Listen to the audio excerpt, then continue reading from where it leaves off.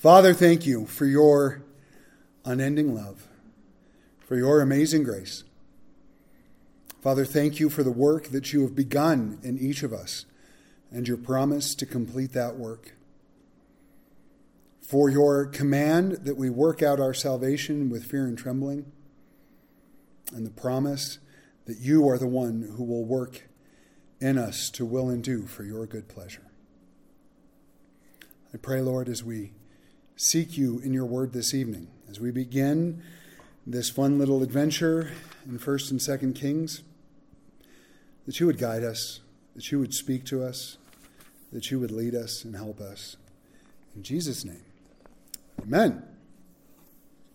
So the author of 1st Kings. Now, I've been a Christian for 26 years.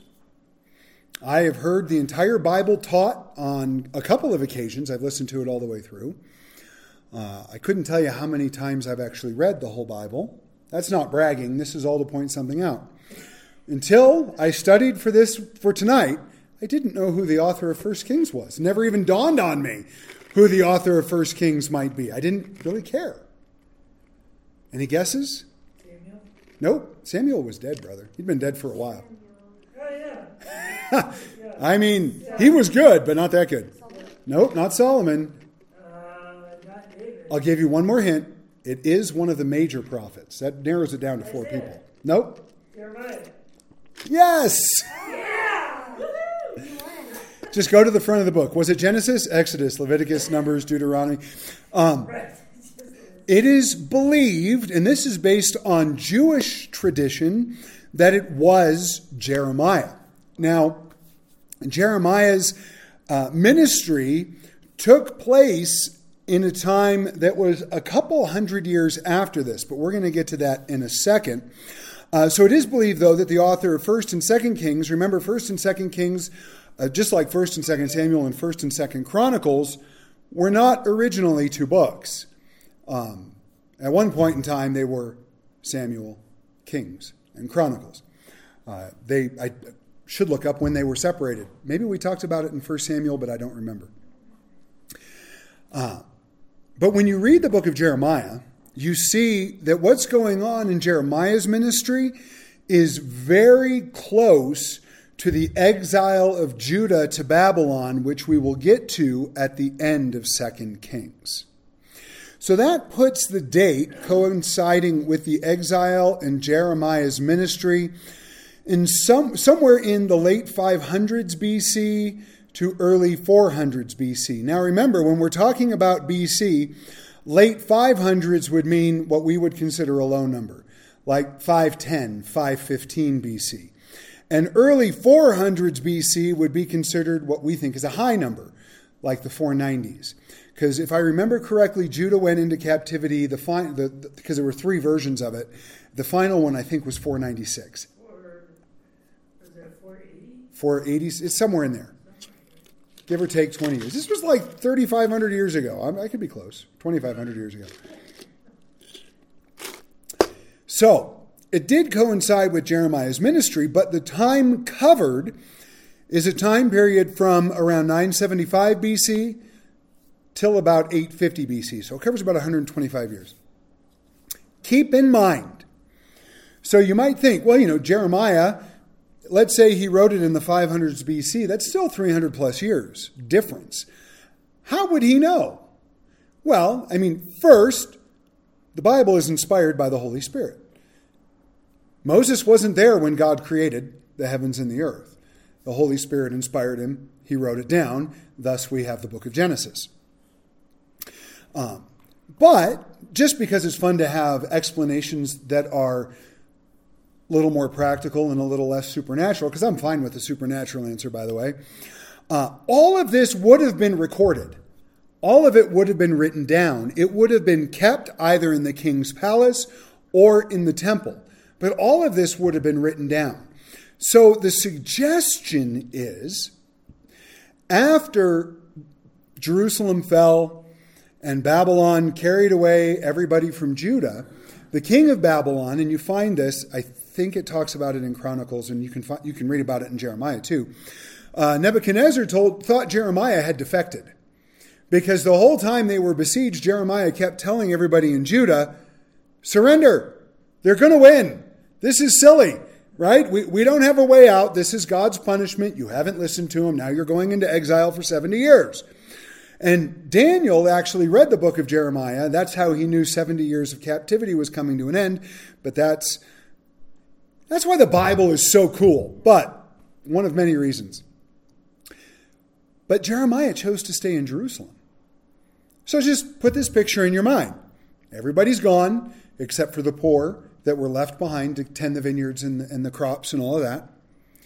Jeremiah is about the only person who had some sort of position within Jerusalem, within Judah, who hadn't either been killed or carried off into captivity.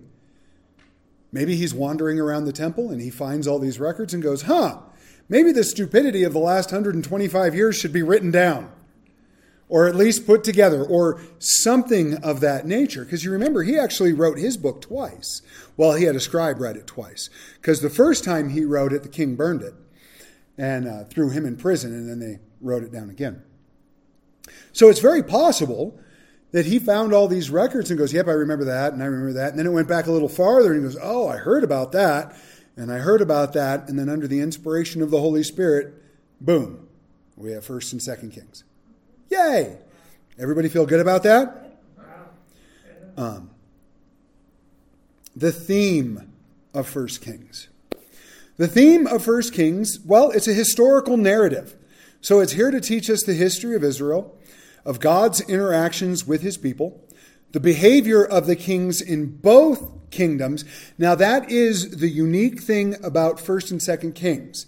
1st and 2nd Kings gives us the rule and reign of kings in both the southern kingdom of Judah and the northern kingdom, which eventually became Samaria.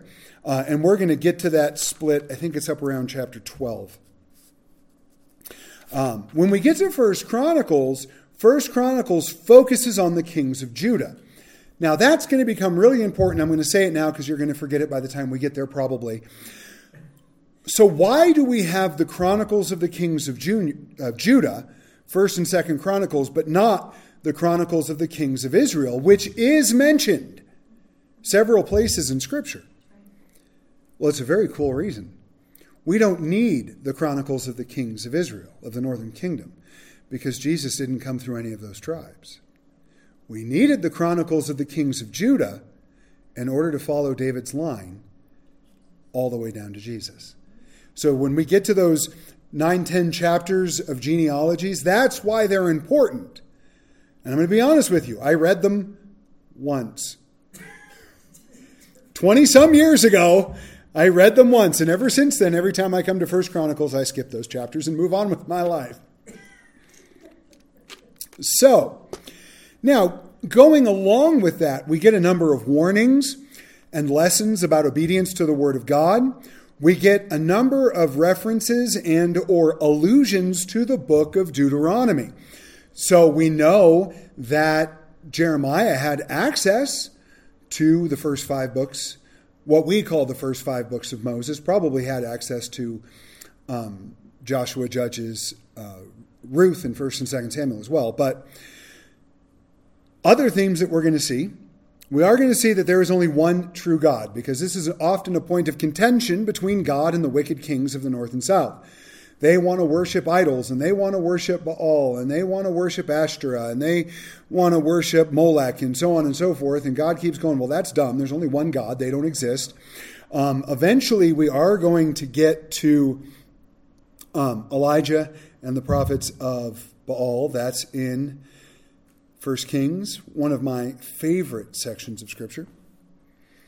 You know, if anybody had ever written down all the times I've said that, it's one of my favorite plays, one of my favorite this, that, or the other thing. This is a really long list. We're going to see that God controls history. We're going to see that he demands our worship. We're going to see things like the content and place of true worship, the consequences of false worship, and that God is a gracious lawgiver and promise giver. So I know that's a lot. If you want to see those afterwards, you can definitely look at my notes. But those are really the themes of the book. Now, let's talk about the outline of the book of 1 Kings. The first 11 chapters focuses on Solomon. Now, when we get to 1 Chronicles, he gets a little more space. But here in 1 Kings, it's the first 11 chapters focus on Solomon. When we get to chapter 12, his son Rehoboam takes over the kingdom, and then the kingdom is divided. Rehoboam rules over Judah, and Jeroboam takes the northern 10 tribes. And Jeroboam sets up the 2 golden calves as idols because he's afraid that if the people return to Jerusalem to worship at the temple, that their hearts will return to Rehoboam. We're going to meet Elijah, which is really fun. We're going to see him deal with the wickedness of the kings, with their idolatry, and with the prophets of Baal. We'll also be introduced to Elisha. But Elisha doesn't really take over as the prophet until 2 Kings. However, Elijah's importance is quite extensive. He is predicted to come before Jesus' return in Malachi chapter 4. And he was on the Mount of Transfiguration with Moses, meeting Jesus in Revelation chapter 17. And there's a few others who, when we take a stab at who the 2 witnesses are in Revelation, I want to say it's chapter 11. I think I'm wrong, though. Isn't it 19? Yeah, you're right. Is it Revelation 11? Revelation 19 is Jesus' return. Yeah, 11. It is the 2. Woohoo! Look at me go. Revelation chapter 11, the 2 witnesses, there are many who think that the 2 witnesses are Moses and Elijah. 1, because they met with Jesus on the Mount of Transfiguration, and 2, because when we refer to the law and the prophets, well, Moses is the one who wrote the law down, and Elijah was one of the more prominent prophets of the Old Testament during the times of the kings. So it would make sense that they are the 2 witnesses. Now, I can't prove that because we're not told who they are. There's a lot of other people who put forth a lot of other names. Some people think it's Enoch and Elijah because Enoch and Elijah are the only 2 people in the Bible who didn't die, which is really fun to think about because even Jesus died. He came back, but both Enoch and Elijah were sort of raptured before their death. Some people will say it's going to be Zerubbabel, who was the priest when the temple was built after the time of exile. And I am on a completely different topic now. But Elijah's really important. Do you like that? Just came right back like nothing happened. Nothing to see here, folks. Move along. But Elijah's really important. And we're going to spend a lot of time looking at his ministry in 1 Kings. So let's talk for a moment about the history of salvation. All of the Old Testament points to the one who would fulfill it. In other words, the whole Old Testament points us to Jesus as the one who would fulfill the whole Old Testament. The only Son of God, God incarnate, who died on the cross for our sins and rose again. Now, a lot of people like to skip some of these books, like to skip Kings and Chronicles, and just like they like to skip books of the law. However, contained in these Old Testament books is the history of our salvation. How God created, preserved, corrected, punished, and restored the nation of Israel for one reason: to bring Jesus, the Messiah, the one who would sit on the throne of David forever, to us. So you got to think about that. All of the good kings, all of the bad kings, all of the prophets, all of the wars, all of the was all done for one purpose. Ultimately to bring Jesus so we could be saved. That's pretty cool to think about. You guys ready? Chapter 1. So when we finished up with 2 Samuel, we saw David buy a threshing floor in order to sacrifice to the Lord after he took a census, and that brought the wrath of God down on Israel. Now, he refused to take the threshing floor, even though it was offered to him, but he said he would not offer to the Lord that which cost him nothing. Now that's where we left David. So tonight as we begin 1 Kings, we pick up when David is a pretty old man. Now, he's about 70 years old. In our day and age, 70 doesn't seem that old. Now, when I was 20, 70 seemed ancient. Now that I'm approaching 50, I'm like, well, 70 to kids, not all that bad. Now, 140, that's old, right? But anything under that's not too bad. Especially when I play pickleball with people in their late 80s, and I'm like, you move as good as I do, and you're 40 years older than me. But that's where we left David. But at 70 years old, I personally think it's the mileage, not the years. David did not have an easy life. He was very much a warrior king. He fought many, many battles.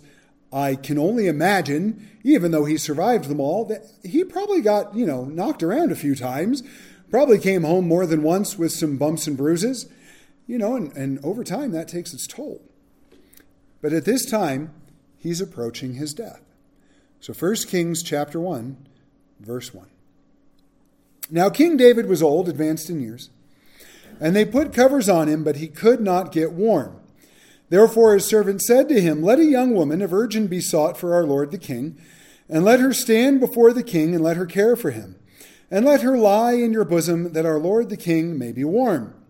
So they sought for a lovely young woman throughout all the territory of Israel, and found Abishag the Shunammite, and brought her to the king. The young woman was very lovely, and she cared for the king and served him, but the king did not know her.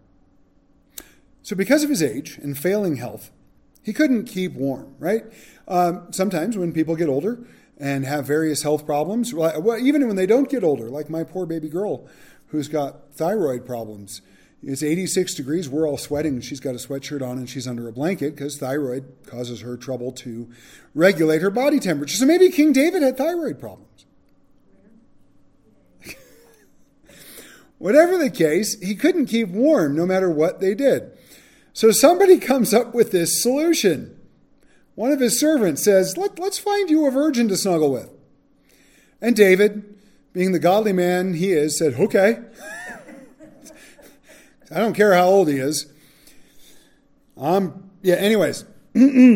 So she essentially, though, becomes his wife and lays in bed with him to keep him warm. She serves him. She was probably feeding him, probably helping him to their version of the restroom, so on and so forth.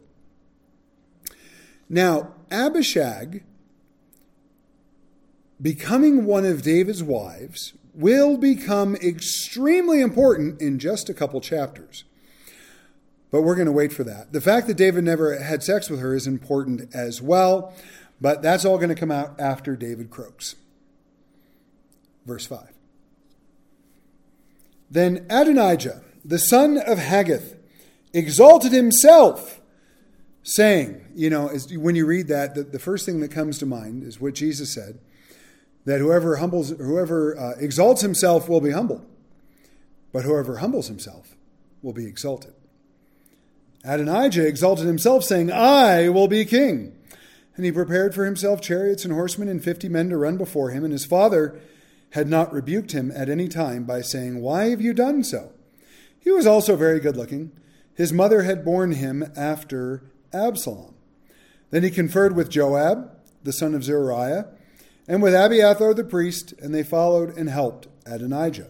But Zadok the priest, Benaiah the son of Jehoiada, Nathan the prophet, Shimei, Rei, and the mighty men who belonged to David were not with Adonijah.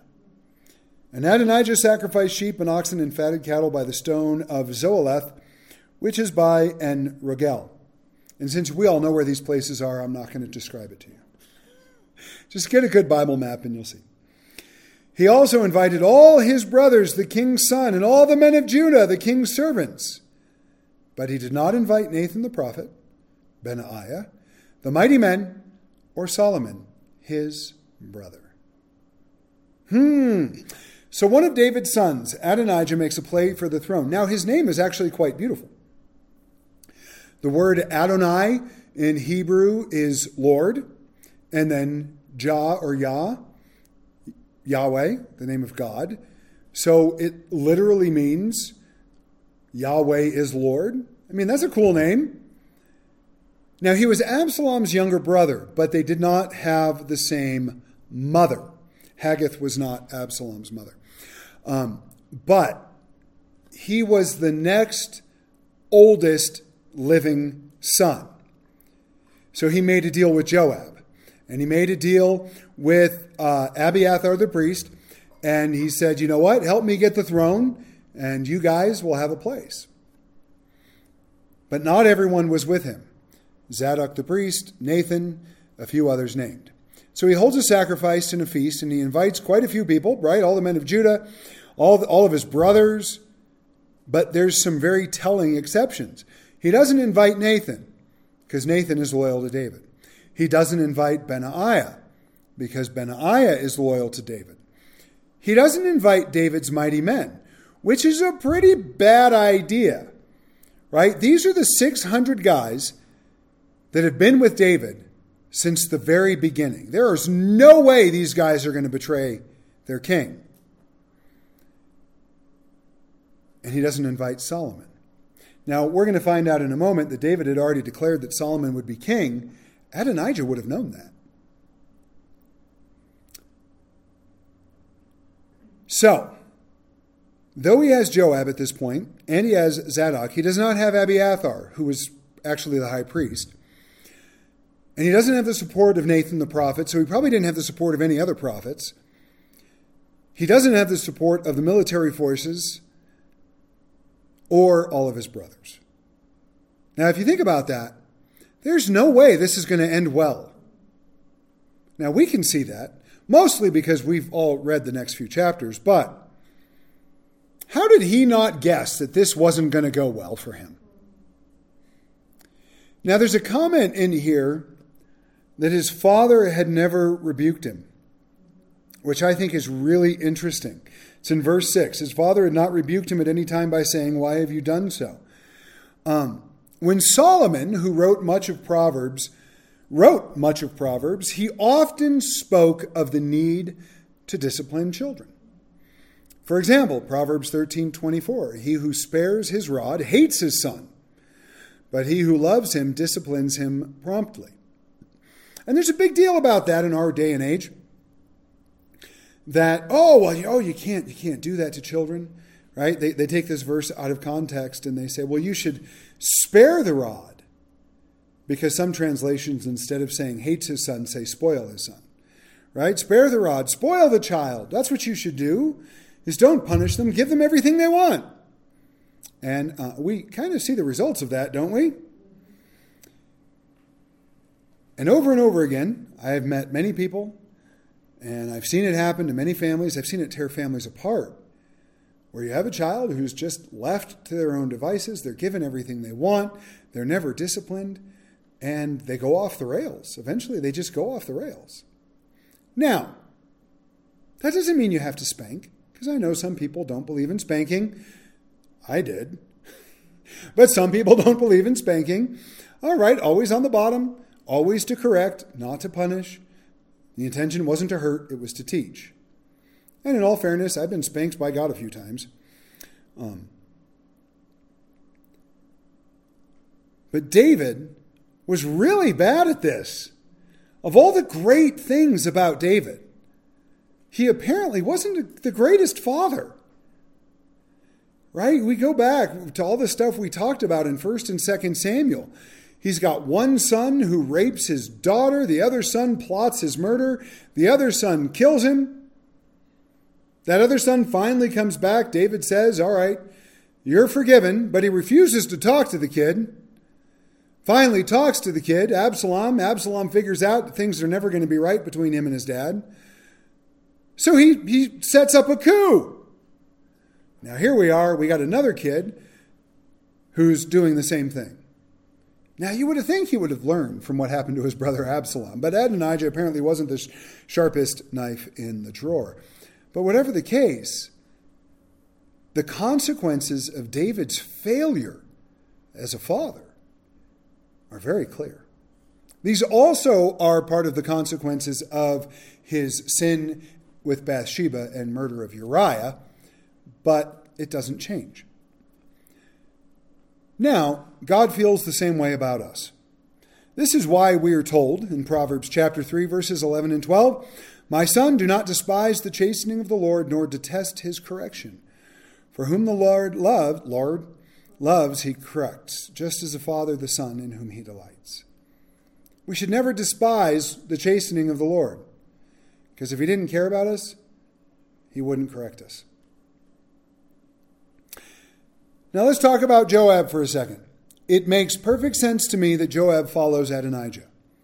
If you remember back to 1 and 2 Samuel, there were multiple times, at least 3, that David tried to get rid of Joab.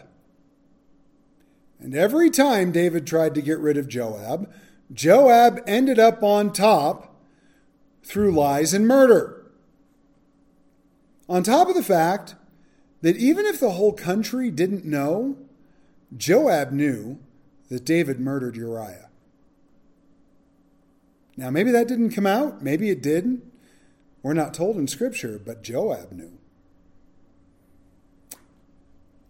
So Joab was not in favor with the king, nor was he in favor of the king's family. And Benaiah, who was now the commander of David's bodyguard, was most likely going to take over the military forces. Now, when that happened, what was Joab going to do? So he here sees an opportunity to try to keep himself alive, and he throws in his lot with Adonijah. It's not going to work. Am I giving away, right? Spoiler alert, it's not going to work. Joab's going to be dead in a couple chapters.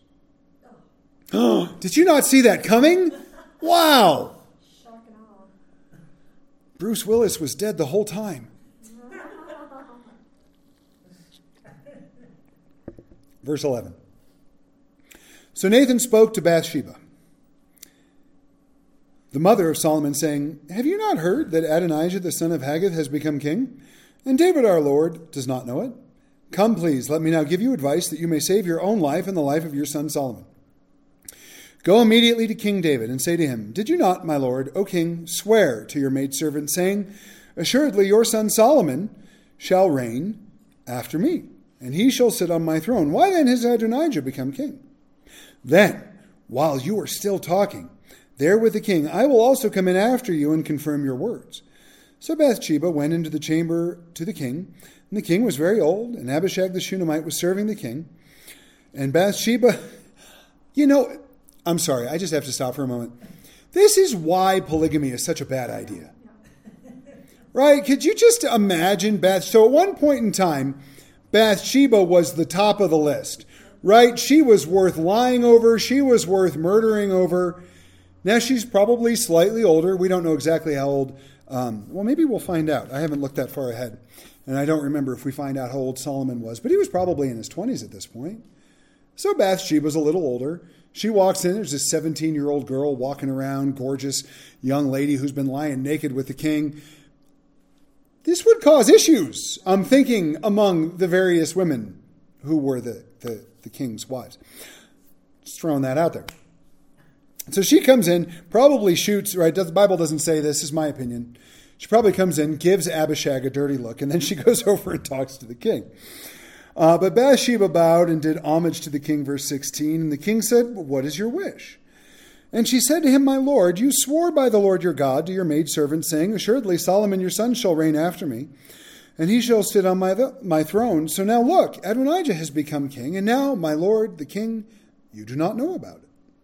He has sacrificed oxen and fattened cattle and sheep in abundance, and has invited all the sons of the king, Abiathar the priest, and Joab the commander of the army. But Solomon your servant he has not invited. And as for you, my lord, O king, the eyes of all Israel are on you, that you should tell them who will sit on the throne of my lord the king after him." I like that part. Right? We don't get the whole conversation between her and Nathan. Nathan tells her what to say. But she looks at the king and she goes, "Everybody's watching, David. Everybody wants to know what you're going to do." Verse 21. "Otherwise it will happen, when my lord the king rests with his fathers, that I and my son Solomon will be counted as offenders."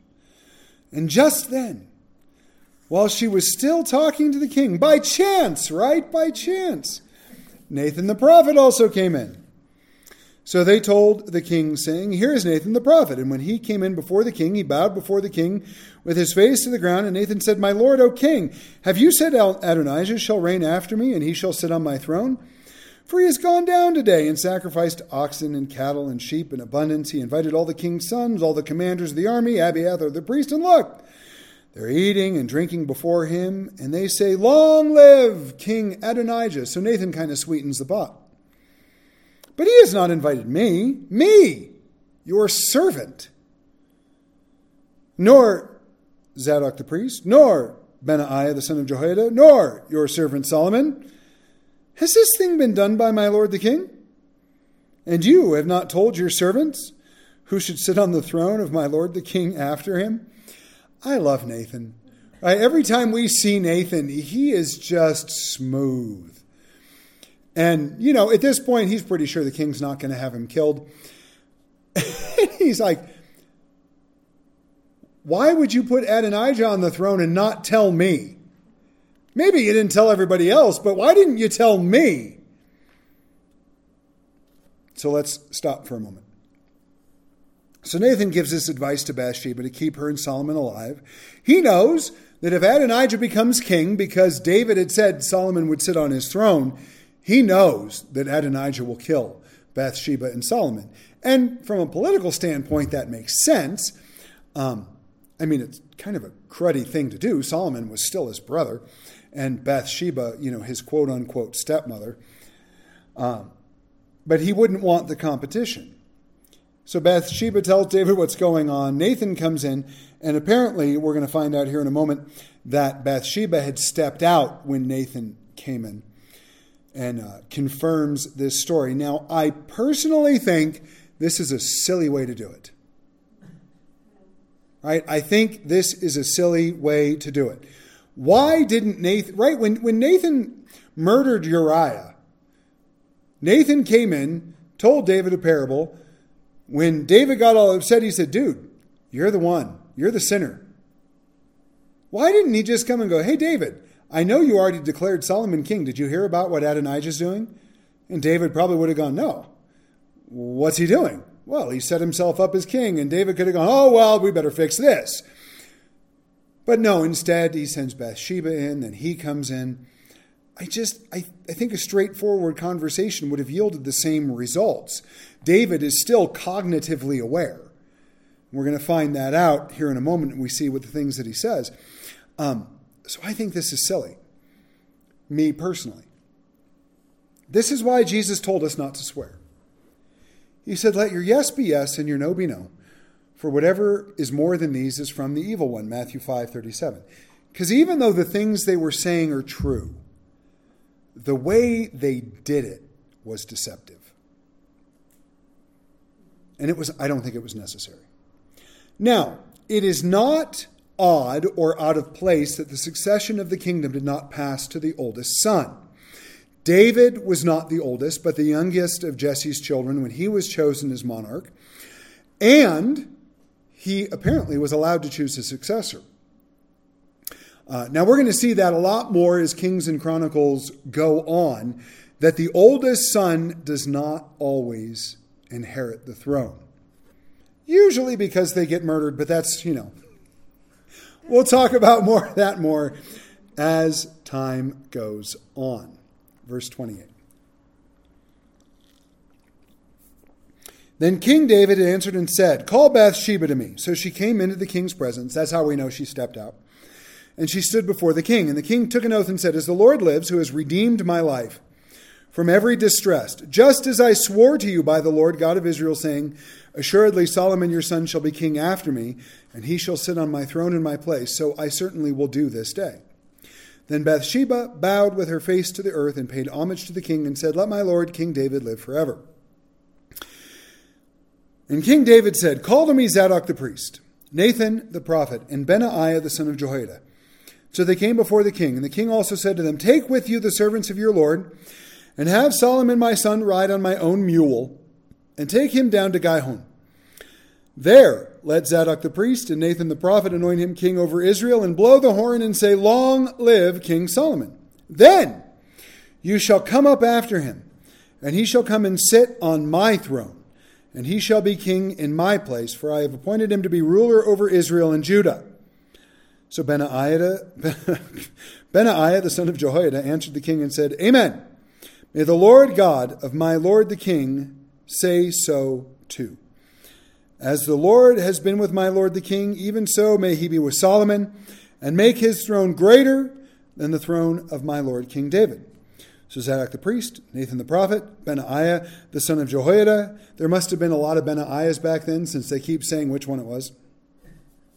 The Cherethites and the Pelethites went down and had Solomon ride on King David's mule. Now remember, the Cherethites and the Pelethites were the mighty men, or they were made up of the mighty men, and had become David's bodyguards.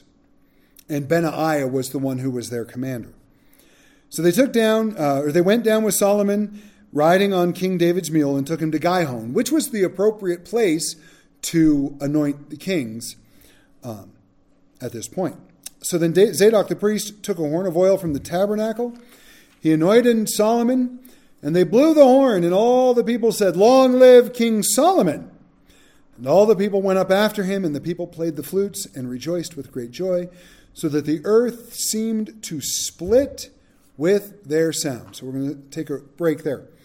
So David, right, he's obviously still all there mentally, even though physically he was breaking down. And he says, all right, nope, Solomon's going to be king.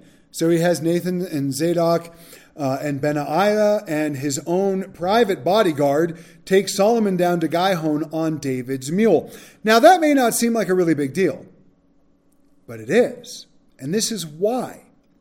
The Israelites were not allowed to breed mules. Because remember, the Israelites were not allowed to crossbreed animals. And a mule is a cross between a horse and a donkey.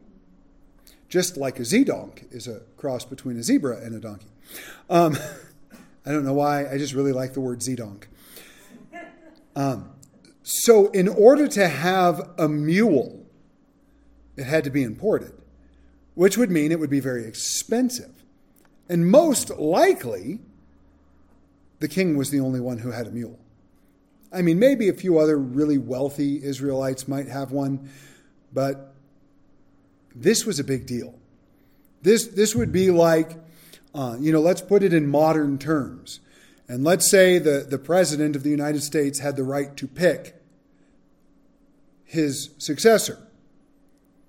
And he picked his successor and said, all right, you get on Air Force One so you can go be sworn in. That's the equivalent, really, of what's taking place here, especially with the bodyguards and the prophet Nathan and all that's going on. Now, when they come back to the city, they come back with great pomp and circumstance. There's music playing. Solomon goes into the palace, sits on David's throne. Adonijah was having a party. Solomon is sitting on the throne. Big, big difference.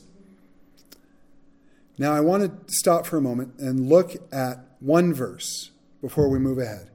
And that's verse 29, where David talks about God who has redeemed my soul out of all distress. Now, we've studied the life of David. We have clearly seen this to be true. David has had some distress. I mean, he ran from Saul for, it was like 10, 12 years. Is that math right? 20 years? It was a while. I'd have to go back and look at my notes. But he ran from Saul for a long time. That would have been stressful. He tried to hide murder from God. That would have been stressful. Now, that was his own fault, but still, he had one of his sons try to kill him. That would be stressful. And that's not including all the wars he fought, so on and so forth. The man had some stress. But over and over again, God delivered him. And David said this over and over again throughout many of the Psalms. Psalm 34:22 is an example. The Lord redeems the soul of his servants, and none of those who trust in him shall be condemned. Right? David knew. I think David got to the end of his life and he knew something very, very simple. He didn't get there by himself. He didn't get there on his own. He didn't get there because he really was a great king or because he really was a great warrior. He got there because God got him there. And I think honestly, whether it's the rapture or whether it's a bus or whether it's some other way of dying, I don't think I'm going to get to that point and look back on my life and go, yep, look how great I am. I can tell you right now, the only reason I'm here is because of him. And I don't just mean, at the church in Gunnison, even though that's true. The reason I'm alive, the reason I am, not locked up in a padded room somewhere, or the reason I'm not just actually dead is because of him. I know that. Now, I love the word redeemed. It is one of my favorite words in Scripture. It means to ransom, to release, to preserve, or to deliver. But I've always looked at the word to mean adding value to something that had lost value. And this is why I've always looked at it that way. When we grew up in California, when you bought a can or you bought a bottle, it always had on the bottom California redemption value. What it would be worth if you took it to recycle. And usually it was a nickel or something. It wasn't a lot. But you could take that in, and what is an empty can? Well, it's nothing. You throw it away or you throw it in the recycling bin. It's worthless. But if you took it to the recycling center, it might be worth a nickel. So that redemption value gave value to something that would otherwise not have value. Can you see any parallels? David recognized that God was his Redeemer, that God was the one who had brought such great value, salvation and deliverance to David's life. We recognize the same thing in our own lives, in our relationship with God through Jesus Christ. And I think it says it really, really well in 1 Peter chapter 1, verses 13 to 21. Therefore, gird up the loins of your mind. Be sober and rest your hope fully upon the grace that is to be brought to you at the revelation of Jesus Christ. Right? We don't rest our hope partially on the cross of Christ. We don't rest our hope, 98% on him, 2% on me. Or even 99.99999% on him and that 0.000001% on me. No, fully upon the grace of Jesus Christ. As obedient children, not conforming yourselves to the former lusts as in your ignorance, but as he who called you is holy, you also be holy in all your conduct. Because it is written, be holy, for I am holy. And if you call on the Father, who without partiality judges according to each one's work, conduct yourselves throughout the time of your stay here in fear, knowing that you were not redeemed with corruptible things, like silver and gold, from your aimless conduct received by tradition from your fathers, but with the precious blood of Christ, as of a lamb without blemish and without spot. He indeed was foreordained before the foundation of the world, but was manifest in these last times for you, who through him believed in God, who raised him from the dead and gave him glory, so that your faith and hope are in God. Oh, I like it. Okay, I love it. I like it. I love it. I want some more of it. We have been redeemed, not with corruptible things like silver and gold, from our aimless conduct, but with the precious blood of Jesus Christ. Now, you've heard me say this before, and that's okay. I'm going to say it again. While there are many things in the world that have what we would say is intrinsic value, like gold. Gold has been recognized throughout human history as something that is valuable. I personally would say human life in general is valuable. But something becomes more valuable based on the price someone is willing to pay for it. Now, the illustration I always use is a pen, because pens are cheap. I don't care if you have a really nice gold pen. It's still fairly cheap in the grand scheme of things. But let's take my beautiful cup here that's empty. Right, so everyone knows there's melted ice in it. Really, what is this cup worth? Buy 100 of them for $1, $2, $3. With the lids and the straw, maybe this cup is worth 5 cents or 10 cents. But what if somebody walked in and said, I'll give you $1 million for that cup? Okay. I'm not going to argue. I would think they're nuts, but as long as the check clears, why would I argue? Because this cup is worthless. But if somebody's willing to pay $1 million for it, then all of a sudden this cup's worth $1 million. End of the crunchy illustration.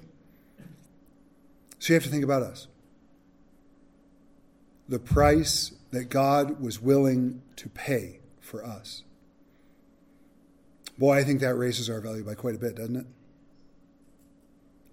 You and I, in God's eyes, are worth the blood of his Son.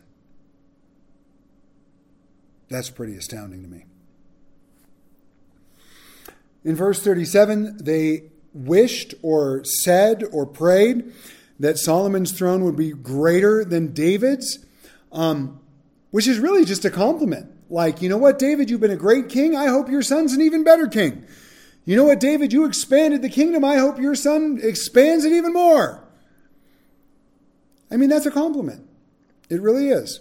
Now, I just want to make one comment about the horn of oil, and then we'll move on. The horn of oil from the tabernacle would have been the holy oil that only the priests could use and only the priests could make according to the recipe that God gave in the law. If you remember way back, the oil that was to be used in the temple was a very specific recipe, as was the incense that was to be burned in the temple. And nobody was allowed to use that recipe. So they took a horn of that oil, this very special oil, and they poured it over Solomon's head to anoint him. Now, the reason I bring that up is because oil throughout Scripture is always a picture of the Holy Spirit. If you want a little bit of confirmation on that, you can go read Matthew chapter 25. But this anointing with oil was always meant to be a picture of the anointing of the Holy Spirit. So as David had been anointed with oil and was filled with God's Spirit to rule Israel, now Solomon was. Verse 41. I love how this chapter ends. I really do. Now Adonijah and all the guests who were with him heard it as they finished eating. And when Joab heard the sound of the horn, he said, "Why is the city in such a noisy uproar?" Now while he was still speaking, there came Jonathan the son of Abiathar the priest, and Adonijah said to him, "Come in, for you a prominent man, and bring good news." Wrong.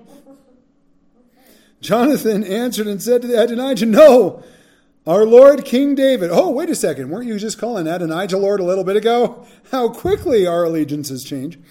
"Our Lord King David has made Solomon king. The king has sent with him Zadok the priest, Nathan the prophet, Benaiah the son of Jehoiada, the Cherethites, the Pelethites, and they have made him ride on the king's mule." At this point in time, I just want you to picture Adonijah. I think he's starting to sweat. Right? Maybe he's shaking a little bit. Maybe he's thinking in the back of his mind, "Oh, poop." You know, just trying to make it a little more colorful. So Zadok the priest and Nathan the prophet have anointed him king at Gihon, and they have gone up from there rejoicing, so that the city is in an uproar. This is the noise you have heard. Oh, and by the way, also Solomon sits on the throne of the kingdom. And moreover, the king's servants have gone to bless our Lord King David, saying, "May God make the name of Solomon better than your name, and may he make his throne greater than your throne." And then the king bowed himself on the bed. Also the king said thus, "Blessed be the Lord God of Israel, who has given one to sit on my throne this day, while my eyes see it." So this is where I think it gets a little funny. So all the guests who were with Adonijah were afraid, and they rose, and each one went his way. That's a really polite way of saying they ran for it. Every single one of them had committed treason. Now, Adonijah was afraid of Solomon. So he arose and he went and took hold of the horns of the altar. And it was told Solomon, saying, "Indeed, Adonijah is afraid of King Solomon. For look, he has taken hold of the horns of the altar, saying, 'Let King Solomon swear to me today that he will not put his servant to death but with the sword.' Then Solomon said, 'If he proves himself a worthy man, not one hair of him shall fall to the earth. But if wickedness is found in him, he shall die.'" Remember verse 52. Because you could just look ahead to verse 13 of the next chapter and you can see what happens to Adonijah. Or you can wait till next week. I encourage you to read ahead. So King Solomon sent them to bring him down from the altar, and he came and fell before King Solomon. And Solomon said to him, go to your house. You talk about a bad day. Now you remember, Adonijah exalted himself. And we brought up that beautiful little verse that Jesus gave to us, that whoever exalts himself will be humbled, and whoever humbles himself will be exalted. Adonijah exalted himself, and here, before the day is over, he is bowed down before his little brother, who was born from an adulterous relationship that resulted in murder.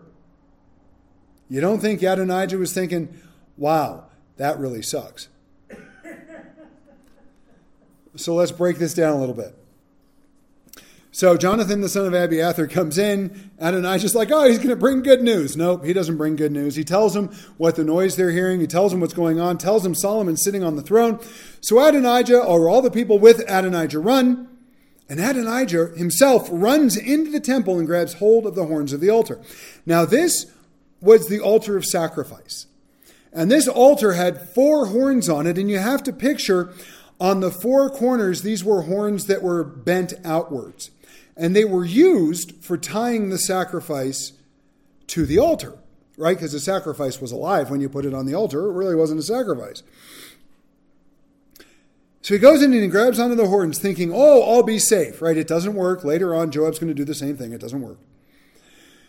And it comes back to Solomon that this happened. And he goes, well, here's the deal. He has done this because he wants you to promise not to kill him. But if you look at the language real carefully at verse 52, Solomon doesn't promise not to kill him.